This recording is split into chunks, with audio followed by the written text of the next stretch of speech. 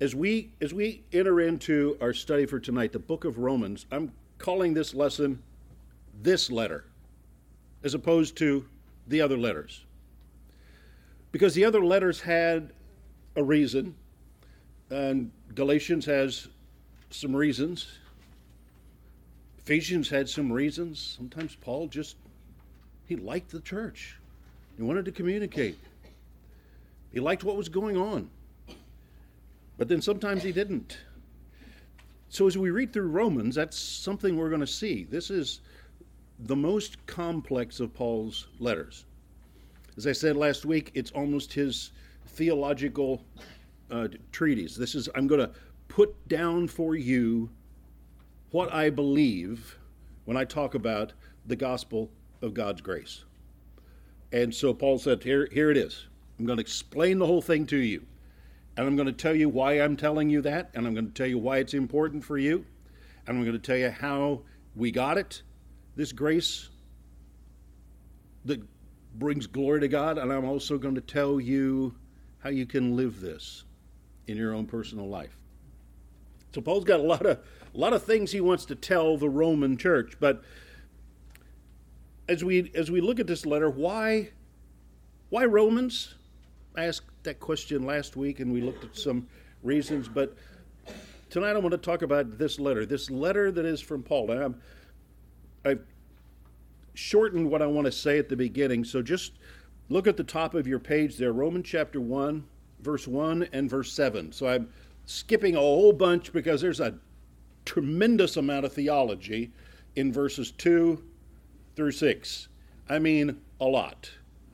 And it's not really an outline for what's later, but it's Paul's explanation of what he means by the gospel. But we'll talk about that in a future coming lesson. So Romans 1:1, and then skip to verse 7. So Paul, a servant of Christ Jesus, called to be an apostle, set apart for the gospel of God. Skip down to verse 7.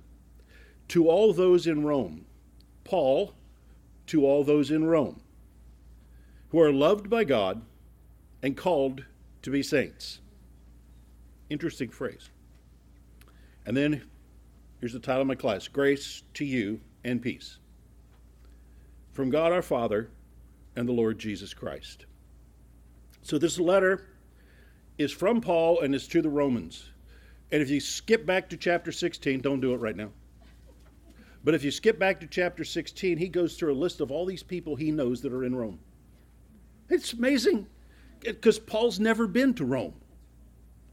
He's never been to the Roman church. He's never visited any of these house churches. Yet he knows these people. Some people who he's known from his ministry circles. Other people, we don't know how Paul knows them, but he knows them. And there's important things that we can understand just by reading their names. But that's for later on. So you have to keep coming till I get to that. But this letter is directed to people that he knows and a lot of people that he doesn't. At this point, we don't know how large the church at Rome was. We don't really know when it started because we don't know who started it. We've got no definition. But, as I'll bring in another lesson here in a couple weeks, this church has been in existence since about the time Paul was called into ministry, because one of the Roman emperors expelled people from Rome, Aquila and Priscilla. He expelled them from Rome because of this cult of Christos.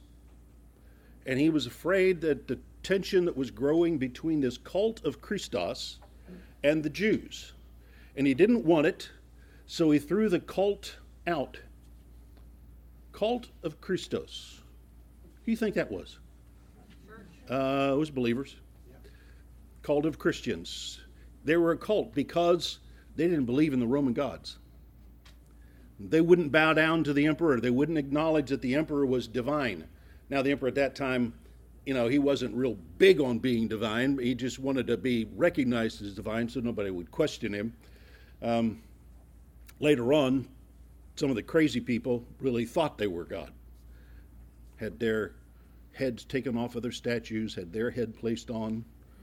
It's pretty stupid. But anyway, but there was something going on, and that was in the early 40s.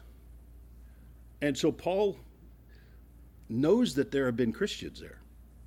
So he's writing to these people, and one of the people that becomes important in the church in Rome, as you'll see here, is a man named Clement.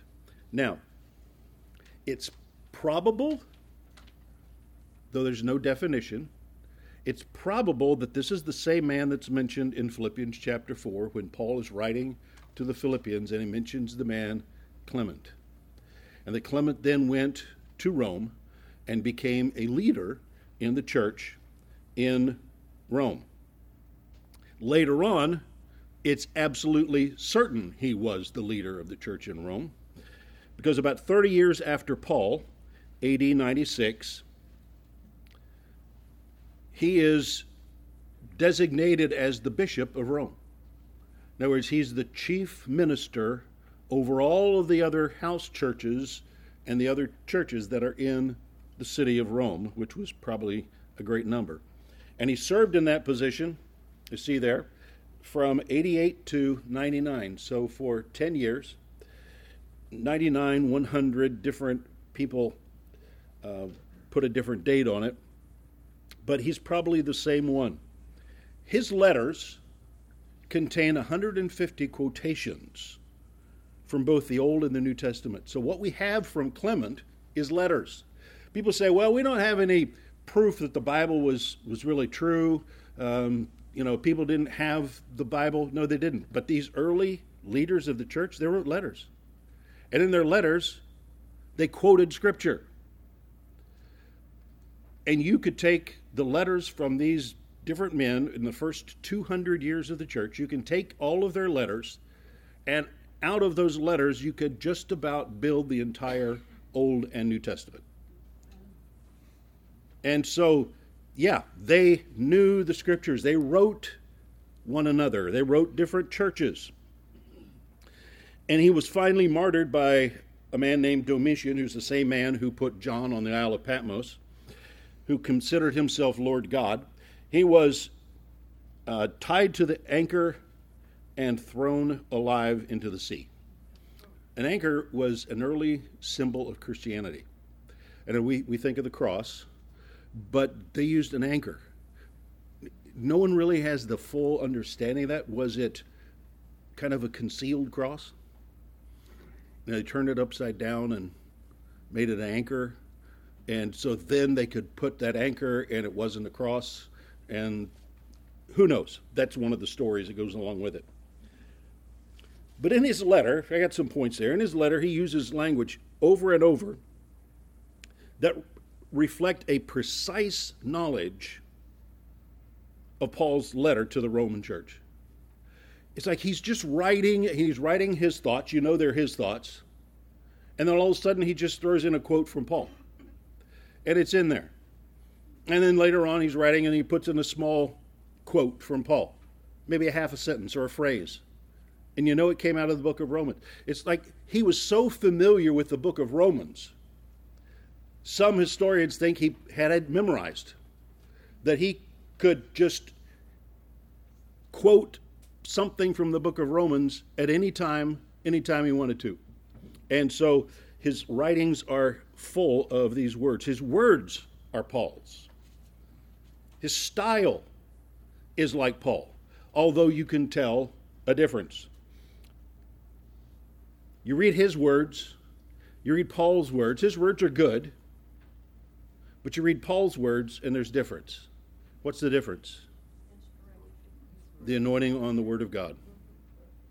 It's one thing for a man to write a book and put his thoughts in the book, but it's another when God has inspired you to write a book, and it's the Spirit of God working through you. That's what the Bible is.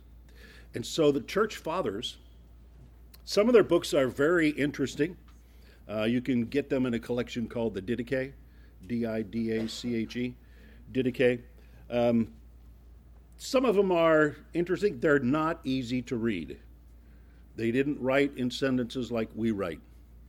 And so some of them, and some of that depends on the person that translated their letters. But you can read these. And so it's clear from Clement's letter that was written in AD 96 to the church at Corinth. Oh, and guess what?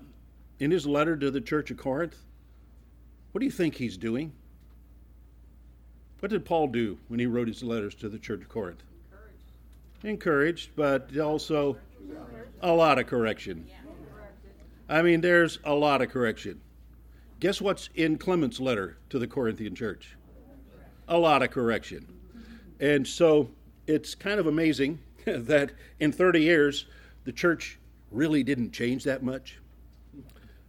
So, but his letter to the church at Corinth is very famous. You can read it. But in that letter, there are a lot of quotations from the book of Romans. And so that makes a lot of sense. So people say, well, but the earliest manuscript, that's my bottom point there, the oldest manuscript of Paul's letter dates from the 2nd century, somewhere in the 100s. So we have a manuscript of Paul's letter to the Romans, but Clement's letter shows he knew Paul's letter long before that. So people want to say, well, these letters were made up. No, they weren't. People can't quote from the book of Romans if they don't know the book of Romans. And so this is one of those points. Now, this ties me into my point for you, your homework. Your homework is to read the letter to the Romans. Don't stop and study it. Read through it. Read it like a letter. Read through so that you get the flow of what's there. And I want you to do that as often as you can. Some people got through 1 or 2 chapters because they can't help themselves. They have to stop and study. Or they want to read it in 2 or 3 different translations. You can do that. But I want you to read through the letter. I want you to get the flow. Take the chapter headings and even the verses out. There are some translations that do that. The Message Bible, for a lot of times, doesn't really put a lot of the verses in. Another translation called the Phillips translation is excellent. It's great to read from because it doesn't have all of the paragraphing and chapter headings that we have. That's also called the New Testament in Modern English, Phillips translation. So this is an important letter. It was an important letter in the early church, and we can see how important it was by how much Clement used it in ministering to another church. But what about Paul? Paul's passion was to see people come to the knowledge of the gospel, which is something we'll, again, talk more about in the coming weeks. What is this gospel? But Paul was interested in this church. And so what we're going to do is we're going to skip all the way to the next to the last chapter. We're going to go all the way back to chapter 15. Because in here, Paul explains his reasoning for writing this letter and what he knows about these people. And so we read some very interesting parts. Now, Romans 15, I could go the whole thing, and we will later. And I'm not going to go in as much depth now as I will later when we come to it. But the bottom of your first page, Romans chapter 15, we're going to start in verse 14, although there's some really good stuff in the verses just before that. Paul said, Romans chapter 15, verse 14, Paul said, I myself am satisfied about you, my brothers, that you yourselves are 3 things: full of goodness, filled with all knowledge, and able to instruct one another. So here's Paul writing to people he's never been to the church. He knows a number of them, but there were maybe 1,000, maybe a couple thousand people who were Christians in Rome at this time, maybe even more than that. Christianity was extremely popular among the slaves because it gave them a freedom inwardly that they didn't have outwardly. A Roman slave was a tool. And if the tool broke, you threw it away. And they were cheap. Slaves were cheap.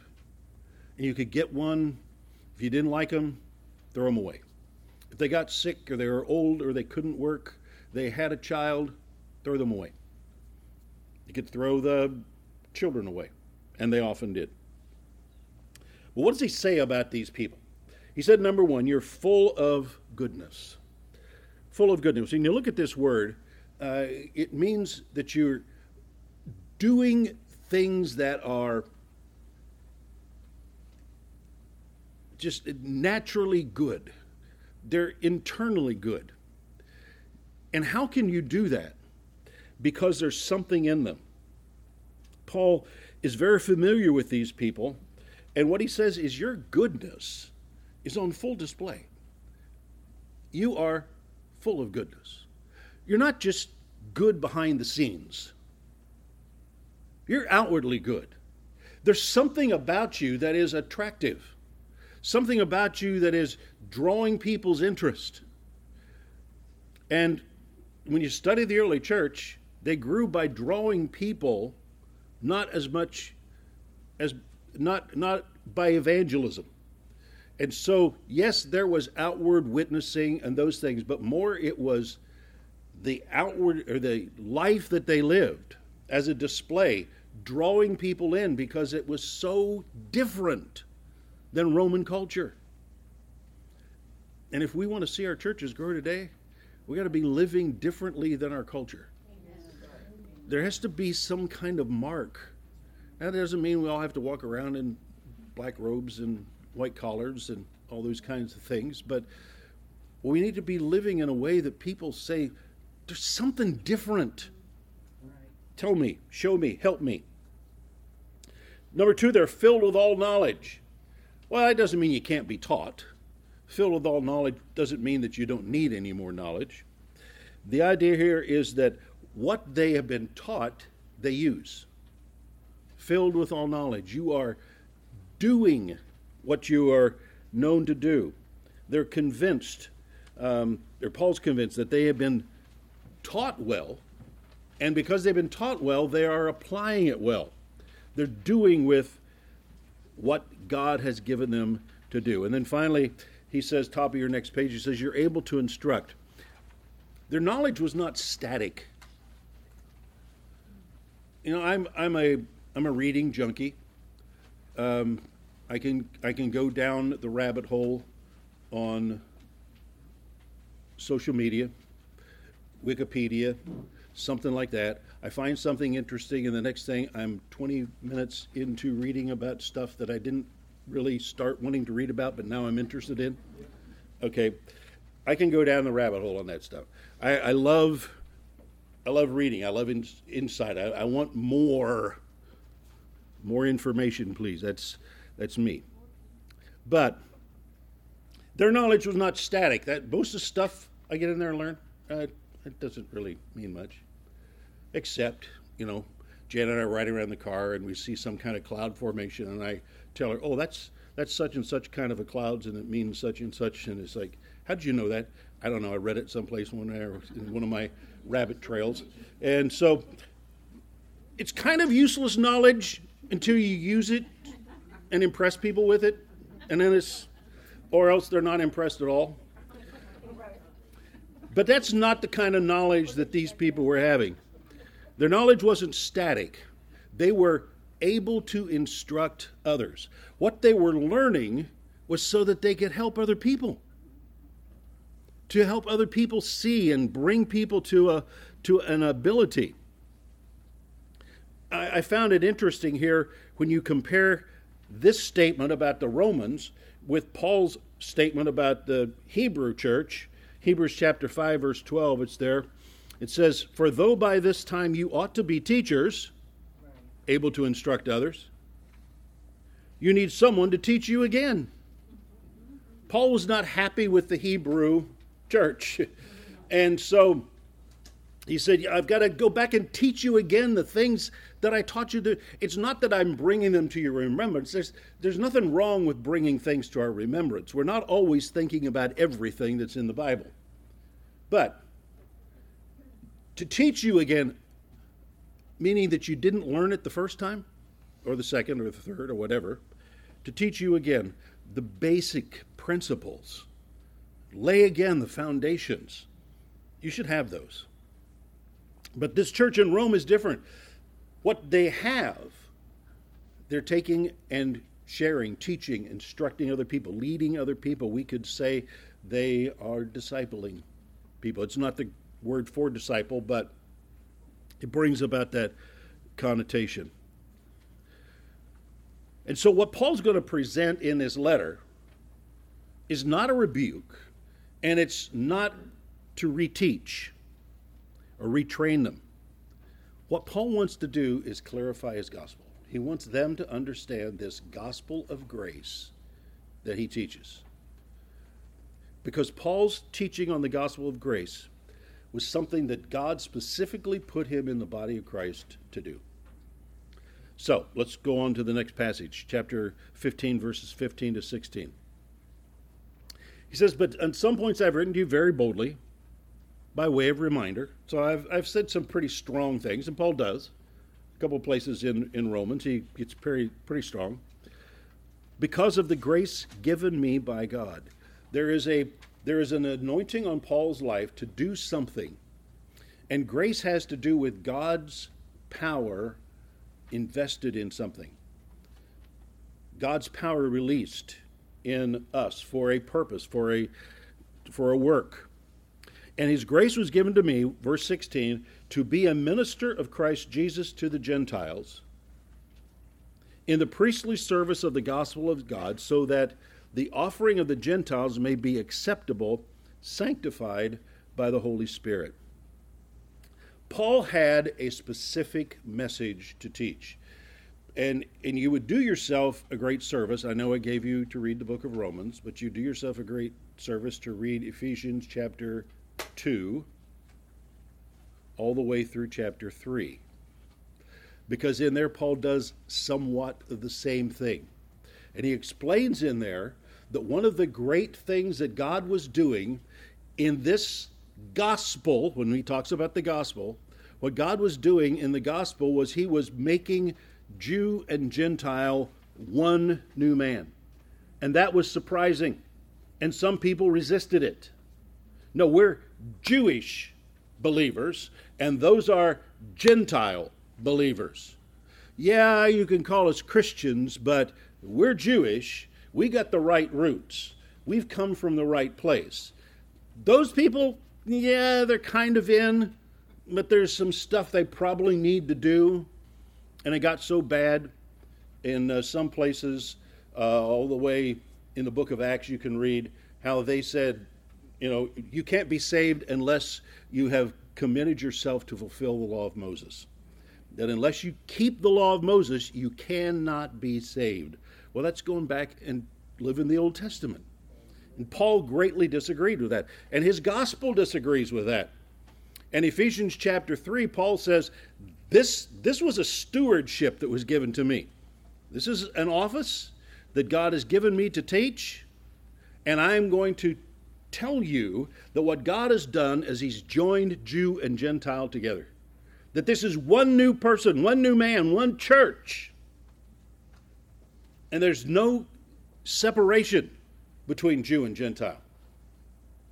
And Paul even goes so far in Ephesians chapter 3 that he says, this is such a surprise that even the angels didn't understand it.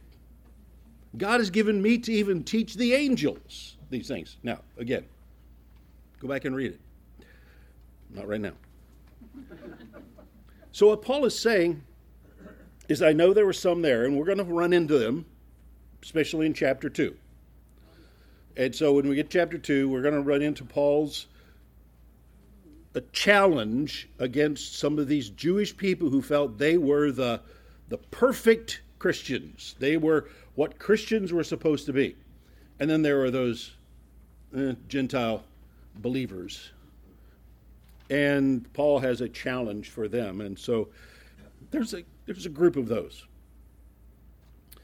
But for the most part, what Paul wants to present, look at verse 16, that he sent me to be a minister of Christ Jesus to the Gentiles in priestly service of the gospel of God. Those are all words that have to do with worship. The word minister is different than most commonly used. It's a word, it's down there in your notes. It's one who serves someone else's wants or demands. And so it was used in government officials, and it was used for priests. Because a priest is fulfilling someone else's desires. Whose? God's. A priest serves God's desire, not yours. The priest isn't there to serve your desire. He's there to help you serve God's desires. And so that's the way that this word is used. It's even used of Jesus at one point in the book of Hebrews. And so Jesus was a minister in the sense that he was here doing something that God had demanded. And so this is what Paul was doing. It's a minister of Christ Jesus to who? To the Gentiles. Does that mean Paul doesn't minister to Jews? No. But what he's doing is reaching a group that hasn't been wanted. And so his desire is to help them come in. He said in a priestly service, again, using worship language. And this has to do with those who offer a sacrifice, offer something to God. But what is Paul offering? He's offering a message, not blood. Other priests at their temples, they offered blood. They offered some kind of sacrifice. What's Paul's sacrifice? This message. Look at the statement. So that the offering of the Gentiles may be acceptable. He said, I am ministering this work of Jesus Christ to the Gentiles in a priestly service of the gospel of God. And so what Paul is offering is this message that is for all mankind and to draw everyone in. And so this is, again, part of why Paul is writing this letter to the Romans. And then he goes on and he talks about the Gentile converts, that they are an offering of the Gentiles that could be acceptable, sanctified by the Holy Spirit. He said, I'm actually presenting them to God. But they're presented how? Again, without blood. Why? Because the blood's already been shed. The blood was shed by Jesus Christ, not just for Jews. Ephesians chapter 2 is very powerful on all of that. He took down that wall. He destroyed the barrier between Jew and Gentile so that he could make in himself one new man and therefore bring peace.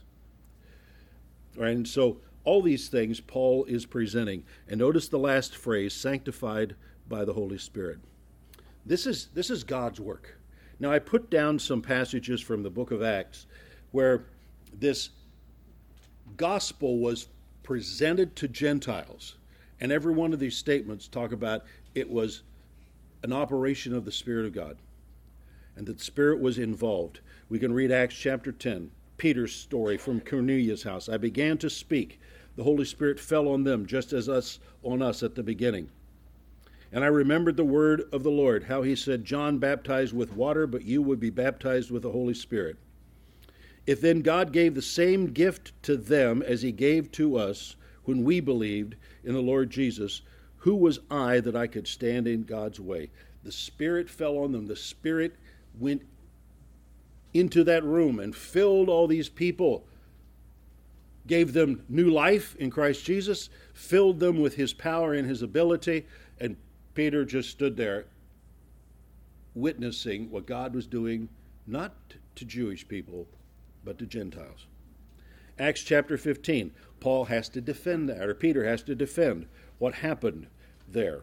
Again, this is when they're challenged about Gentiles have to first become Jews before they can be saved. Peter says no.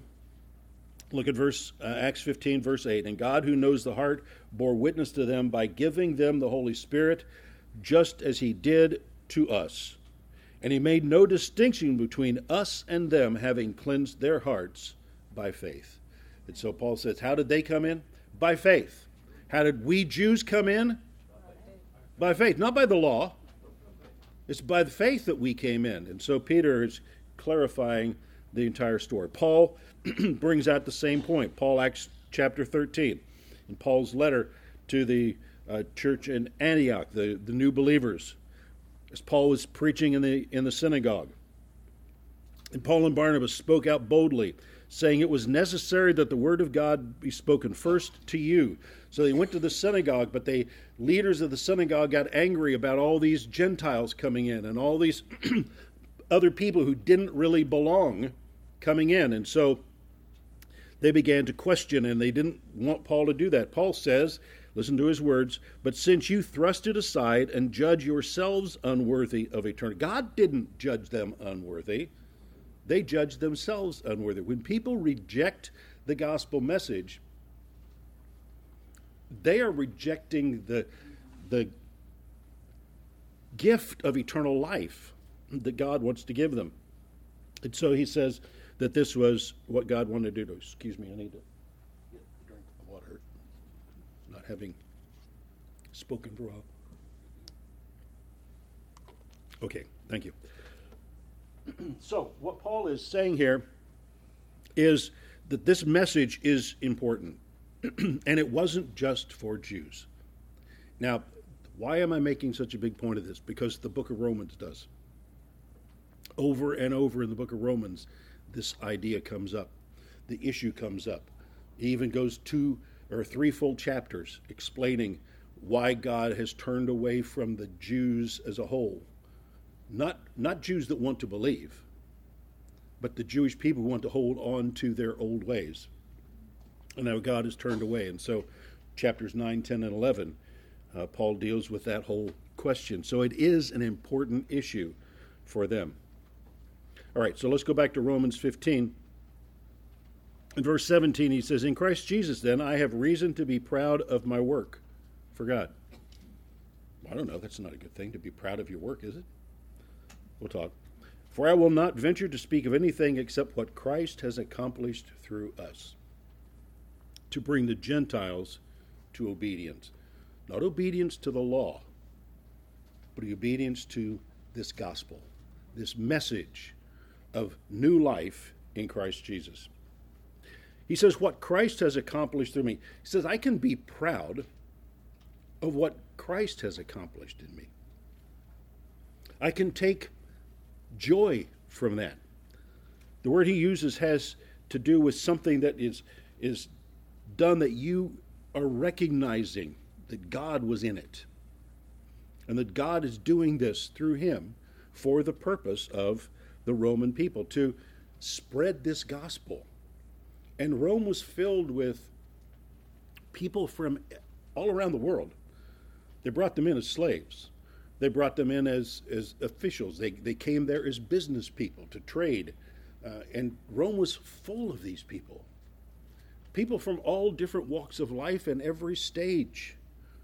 And when you go back to Romans 16, you find those names, and they belong to every caste, society, every ethnic group, every people group, which is what God was intending to do to begin with. And so Paul is saying this is the purpose of this message. And so what does he say? I accomplished these things. God accomplished these things through me by 3 things here. By word and deed, by the power of signs and wonders, and by the power of the Spirit of God. And these are 3 things that need to be in our life if we're going to see the church reach the world. If we're going to have influence on our culture and our society, 3 things, word and deed. The Greek word here has to do with what you speak and why you live.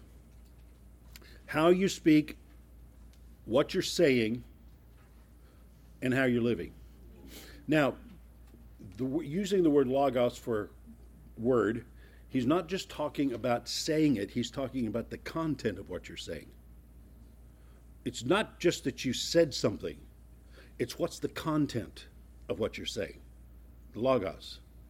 Not just saying it, but having effective content in what you're talking about. And your works, the word ergon, word and deeds, or works. You could translate that word works. He said, I thought works weren't important. Yes, they are. If we're going to reach a world, we got to work. We've got to do something.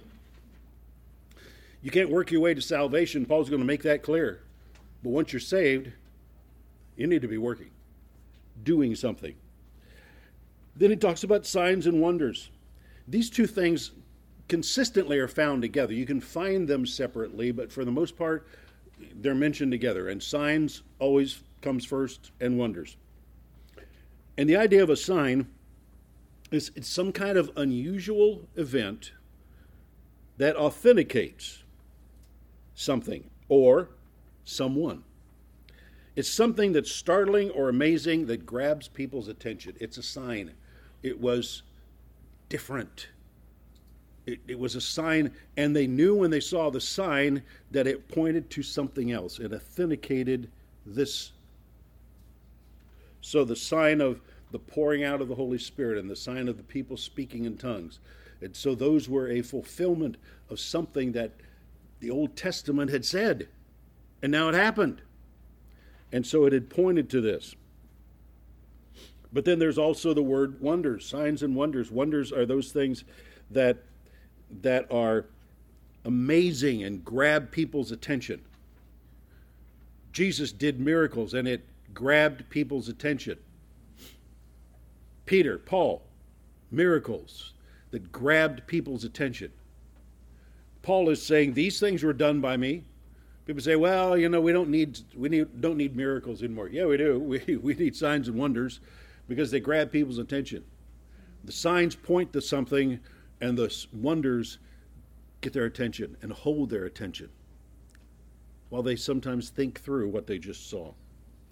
And then he says, what's the thing behind this? The power of the Spirit of God. As they spoke, as they work, as they demonstrated signs and wonders, it was the Spirit of God that was working through them. It's the power of the Spirit. Whatever we're doing is the power of the Spirit. If we're speaking, if we're doing, if we're helping, if we're witnessing, it's the power of the Spirit that is behind all of this. And it's the Spirit who is working in the hearts of people. We talk, and the Spirit of God works. And he works inside their hearts and their minds. And so Paul is saying this was happening in the church in Rome. This is how this church has grown. And this is how, Paul says, this is how I minister. Bottom of your page 2. So that from Jerusalem and all the way around to Illyricum, I have fulfilled the ministry of the gospel of Christ. From Jerusalem. Paul wants to say that the issue came from Jerusalem, but Paul was not sent out from Jerusalem, was he? I mean, you know the story of Paul. Paul was sent out from where? Where? Antioch. The church in Antioch is the one that sent him out. Separate Paul and Barnabas for the work that I have called them to. But Paul says, from Jerusalem. Now, Paul went to Jerusalem, and he did some things in Jerusalem, and this is before he goes on his final trip to Jerusalem, and where he gets put in prison. But what Paul is saying is that the message of the gospel has come out from Jerusalem. And the message, Paul says, the message I'm preaching is the same as the message that came out of Jerusalem. As Jesus said just before he ascended, he said, wait here, wait in this city till you're filled with power from on high. And you shall be my witnesses. And you will witness from Jerusalem, right, to Judea, Samaria, to the uttermost parts of the earth. And so this is Paul saying that the origin of my message is the same as the 12 who are in the city of Jerusalem. So it's come out from that same place. There's not two different messages. There's not their message and Paul's message. There's not Peter and John and Paul. It's all one message. And it's all ministered out of there. And this gospel he has taken all the way, he says, around to a place called Illyricum, which is on the western coast of what we know of as the peninsula of Greece. And so on this western coast, now we have no record in the book of Acts that Paul went there, but Paul says he did. And so there's times he spent months, even a year or more, in the city of Corinth. And from there he could have gone into Illyricum, which is just above and to the west of the city of Corinth.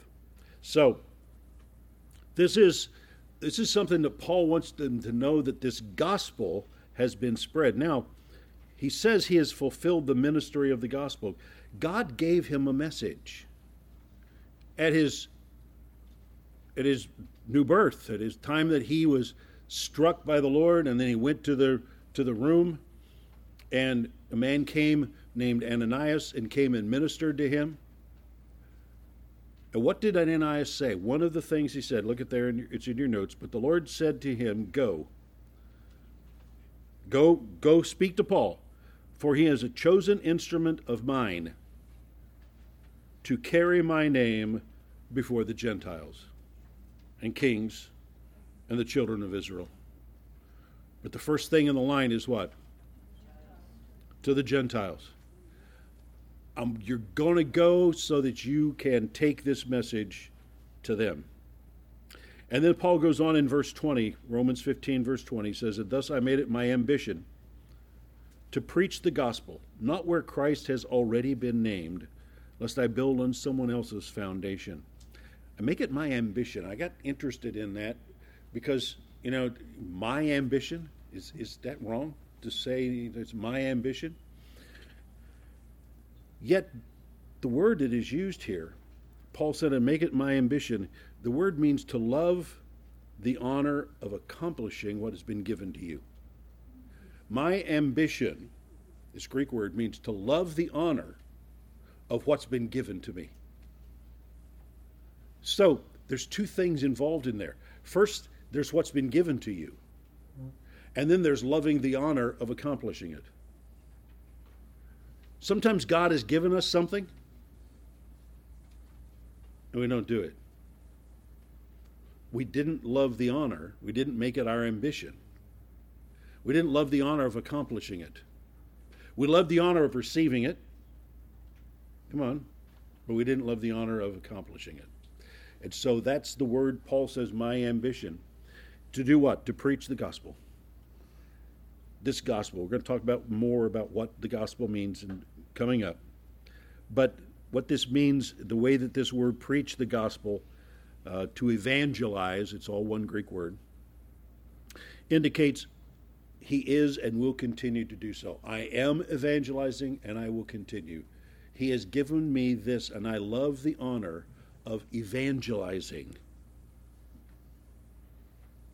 I love the honor that is given to me, but if I'm not doing it, it's just some plaque on the wall.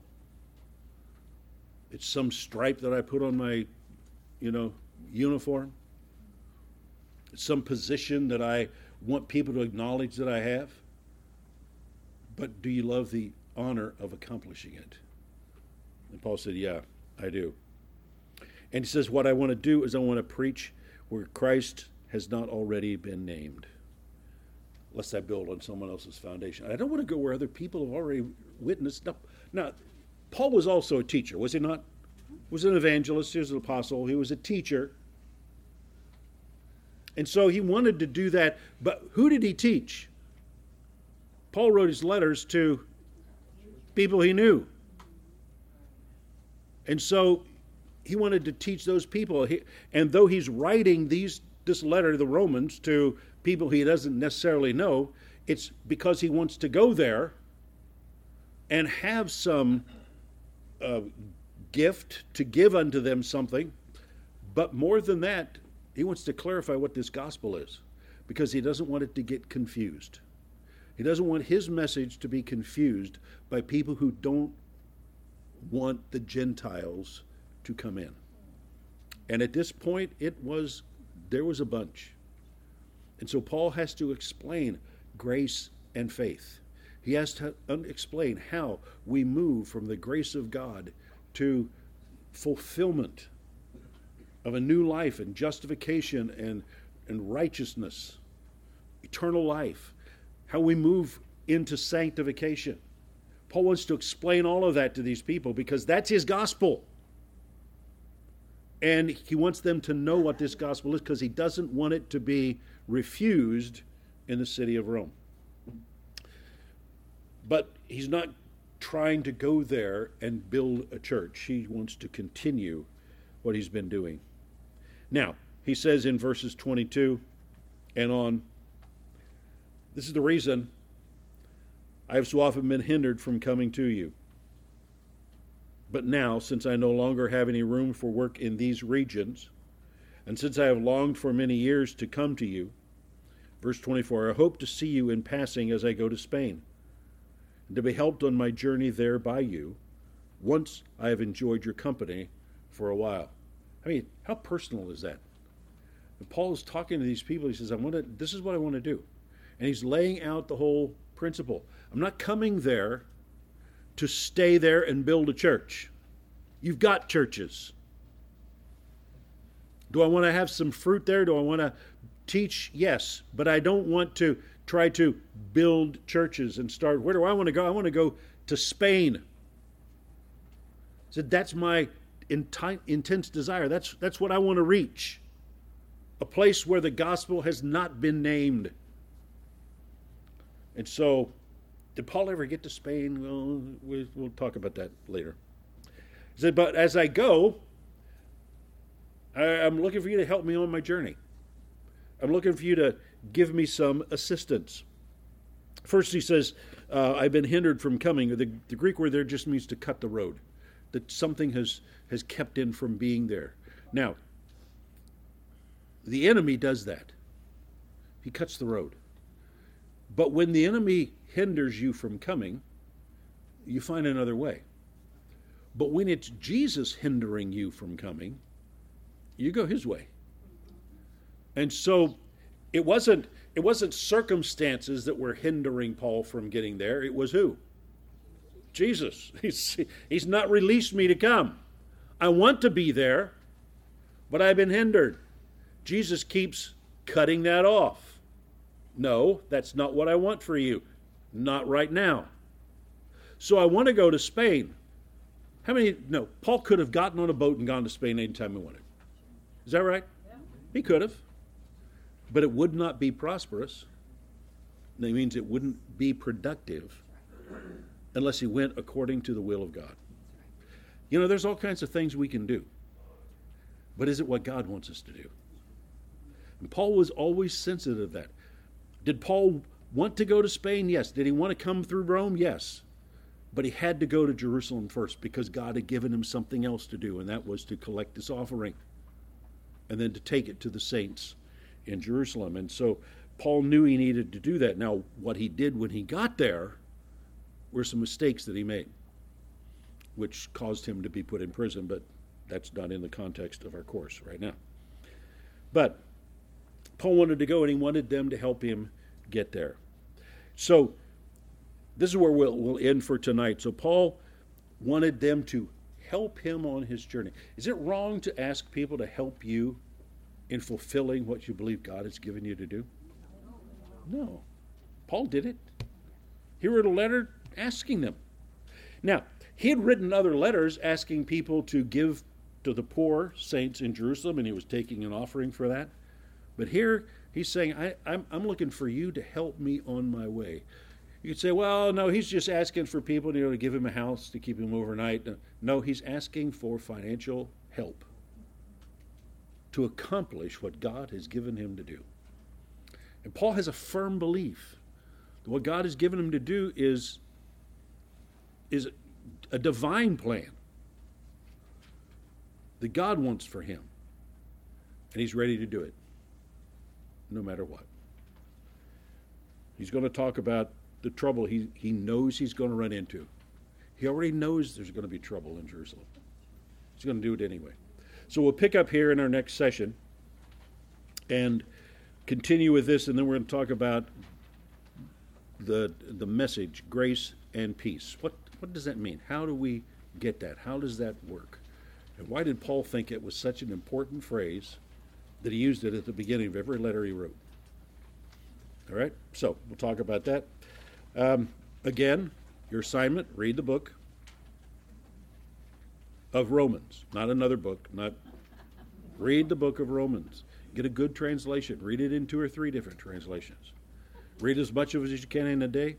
If you can read half of it in a day, read the other half the next day. If you could just read one chapter, read one chapter.